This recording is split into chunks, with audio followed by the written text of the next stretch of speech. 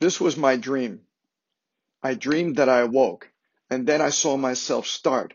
My eyes opened, and I dreamed that I saw.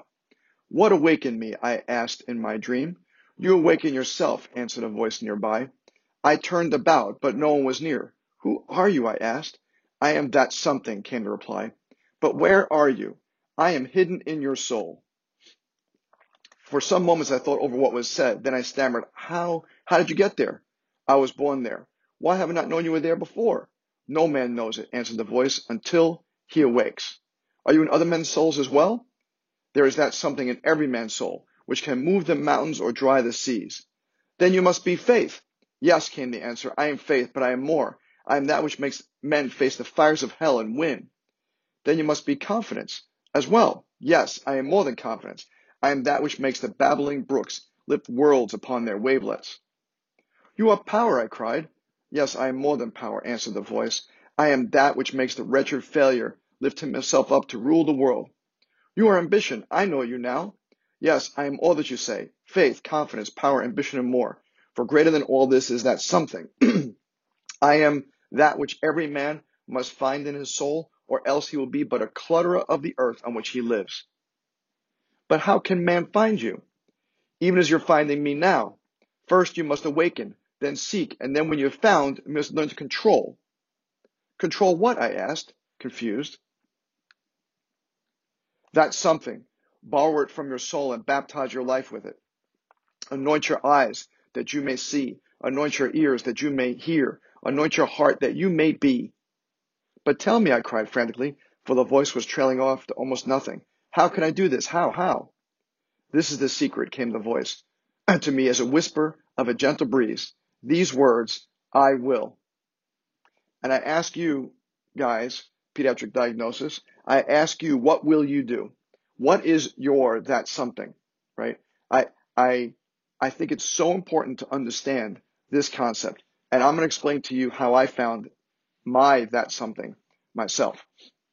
So when I first graduated life in 1989, I had over $200,000 in debt, just like you. You're probably going to have more, but I had crazy amounts of debt. And I was so afraid because my entire life I had not really made much money. I worked in a supermarket. I delivered newspapers when kids were allowed to deliver newspapers. I did all that kind of stuff. So, and my parents were very, very modest means. So I didn't know about making money. So when I saw how much money I owed, I was scared. So the first thing I did, my first thought in the early years of my practice was not about chiropractic, not about necessarily the people, but about how do I pay this thing off as quick as I can. And it's certainly not a bad thing to think about money, and it's not a bad thing to make money. So I'm not saying that at all. What I'm saying though is the focus, right? My focus was not on the people. My focus was not on service. My focus was on how do I pay this giant debt off? And I went to DE. I saw Dr. Sid Williams. He was an amazing, amazing man in July 1993. And I remember he said something during that DE that completely changed everything that I thought of. And the thing he said, and I wrote it down just to make sure I got it right, is I care so much that I don't care at all. I care so much that I don't care at all. I was so consumed with paying off the debt of that student loan. I was so crazed about that everything I did, everything I thought about was how do I just pay this thing off? And that is really not the best focus in the world, is to be focusing on money, right? It's not, like I said, it's not bad to think about money. It's not bad to make money, make lots of money. What's bad is if that's your prime focus. I cared so much about the money that that's all I thought about. And that showed, and it showed, and I'm telling you, and you may not realize this, but how you adjust someone, like what's in your brain when you're adjusting someone goes through your hands. What's in your brain, what's in your head goes through your hands. So I really want you to get that, because when you're, well, I know you're not doing a whole lot of adjusting right now, but when you do start adjusting again, you're going to realize that you can't be thinking about the weather. You can't be thinking about your relationship. You can't be thinking about money. You can't be thinking about the boards or the OSCEs or whatever coming up. You can't be thinking about that stuff when you're on the patient. The patient needs 100% of you, right? It's called present time consciousness, or PTC, present time consciousness. Are you focused on that person? Because I'm telling you, and I'm telling you that they feel it. I'm telling you, when you put your hands on someone and you are thinking about how am I going to pay off that student loan, they are feeling, this adjustment just feels mechanical to me. He doesn't feel connected to me. I'm telling you, that's what they're thinking. It's not an imaginative thing. Here's how I know for sure.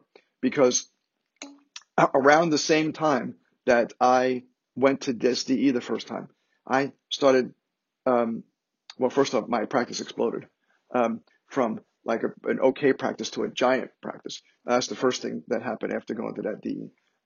But the second thing was that patients from this other chiropractor, this was when I was in New Jersey, from this other chiropractor were coming to see me, and they said everything this guy talks about is about his new Mercedes. He gets a new Mercedes every single year, and that's all he talked about. And he would say, "Did you see my new Mercedes? Do you like the color of it? It's got this new kind of leather in it and this and that." And that's all he talked about. Like that was his like conversation with people, and people hated that. And they said, I felt that love of his Mercedes and his love for things like that, for stuff. I felt that in his touch, right? So here's the thing I want you to think about. John F. Kennedy, the amazing president who unfortunately was assassinated in 1963, he had a great saying, which you may or may not have heard of. And his saying is, ask not what your country can do for you. Ask what you can do for your country, right? Ask not what your country can do for you. Ask what you can do for your country. I'm going to change that a little bit to a chiropractic saying. Ask not what chiropractic can do for you. Ask what you can do for chiropractic. Ask for what you can do for your patients, right? Ask for what you can do for the profession at large, right? How are you looking, like when someone's talking to you, right? Remember, they're talking to you, and if they know you're a chiropractor or a chiropractic student, when they know you're a chiropractor or a chiropractic student, they are judging chiropractic based upon you, right? And maybe that's not right, and maybe it's not fair, but it's just the way it is, right? That's just how human nature is even though I am not chiropractic, they're going to judge chiropractic based upon me and my behavior, right? How do you want them to leave that conversation, right? Because if they leave the conversation saying, this person thinks about money, you know what they're going to think about? They're also going to think about, all chiropractors think about money, right? They put everything together, right? So ask not what chiropractic can do for you. Ask what you can do for chiropractic. What can you do for chiropractic? What can you do for your patients? What is that something that you have, right? What is that? I'm going to circle it. One thing, circle. That's something. What is that something that you have, right? How are you going to apply these two words? I will do what, right? And a lot of people say, I'm just a student, right? I'm just one person. I'm just a chiropractor. No, that word just should not be in your vocabulary. Just has nothing to do with it, right? You can make a giant difference, right?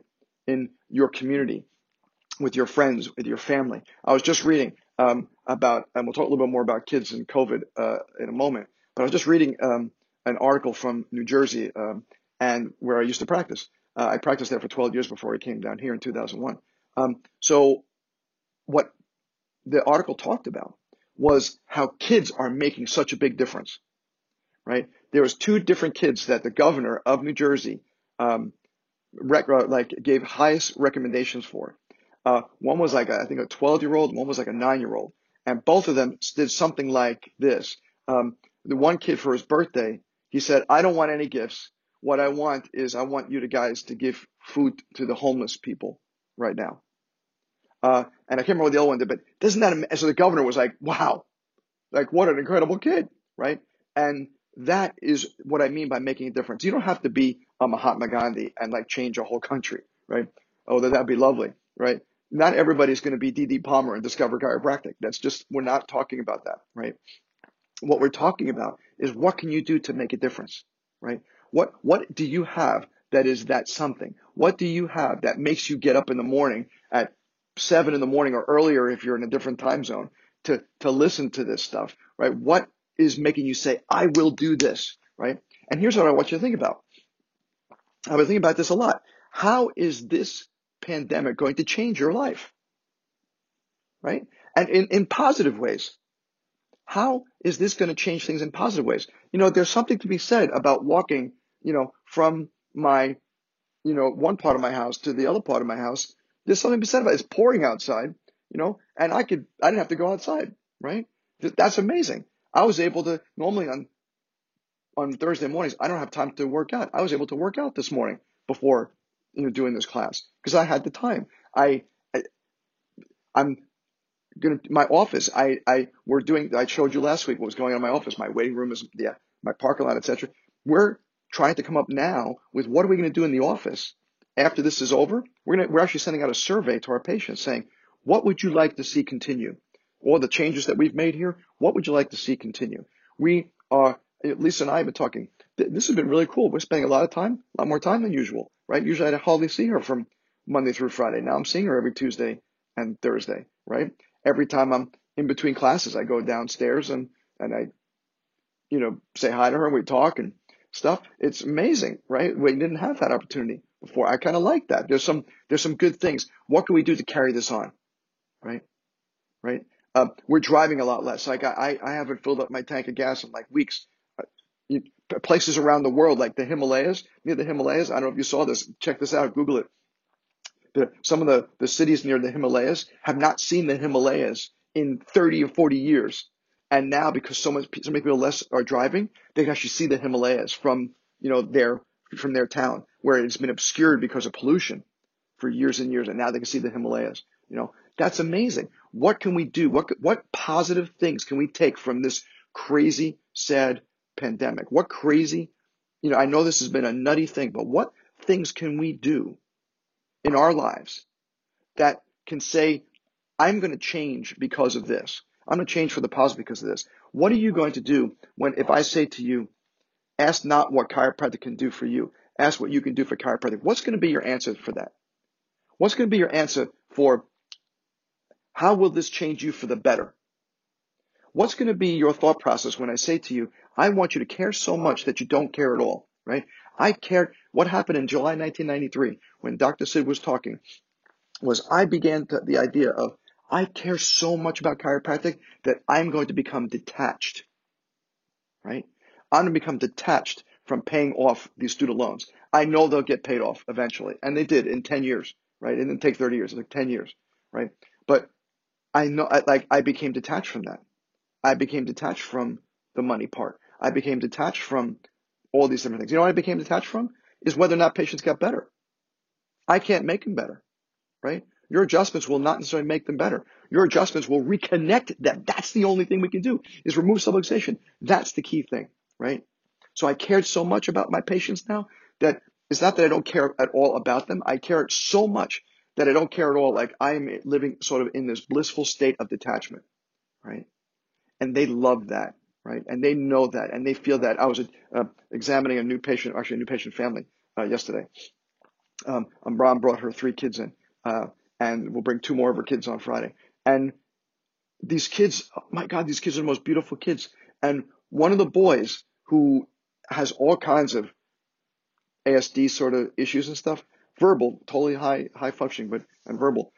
At the end of the exam, he came up and he hugged me, right? He hugged me because that's the connection with me. And I had mask and gloves on, but he still hugged me because it was the connection I made. Like I was still tickling him and still playing with him.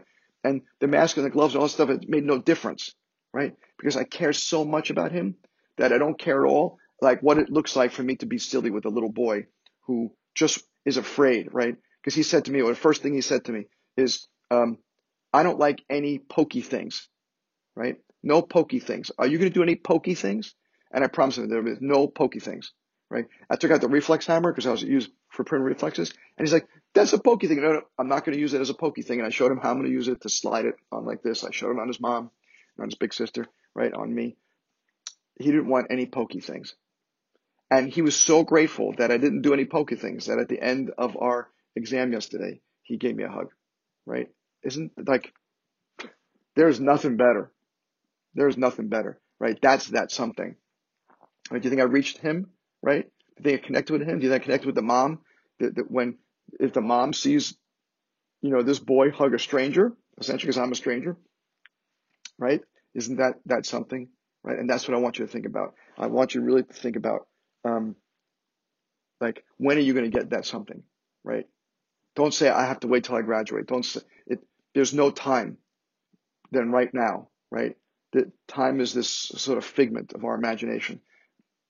Make it happen now.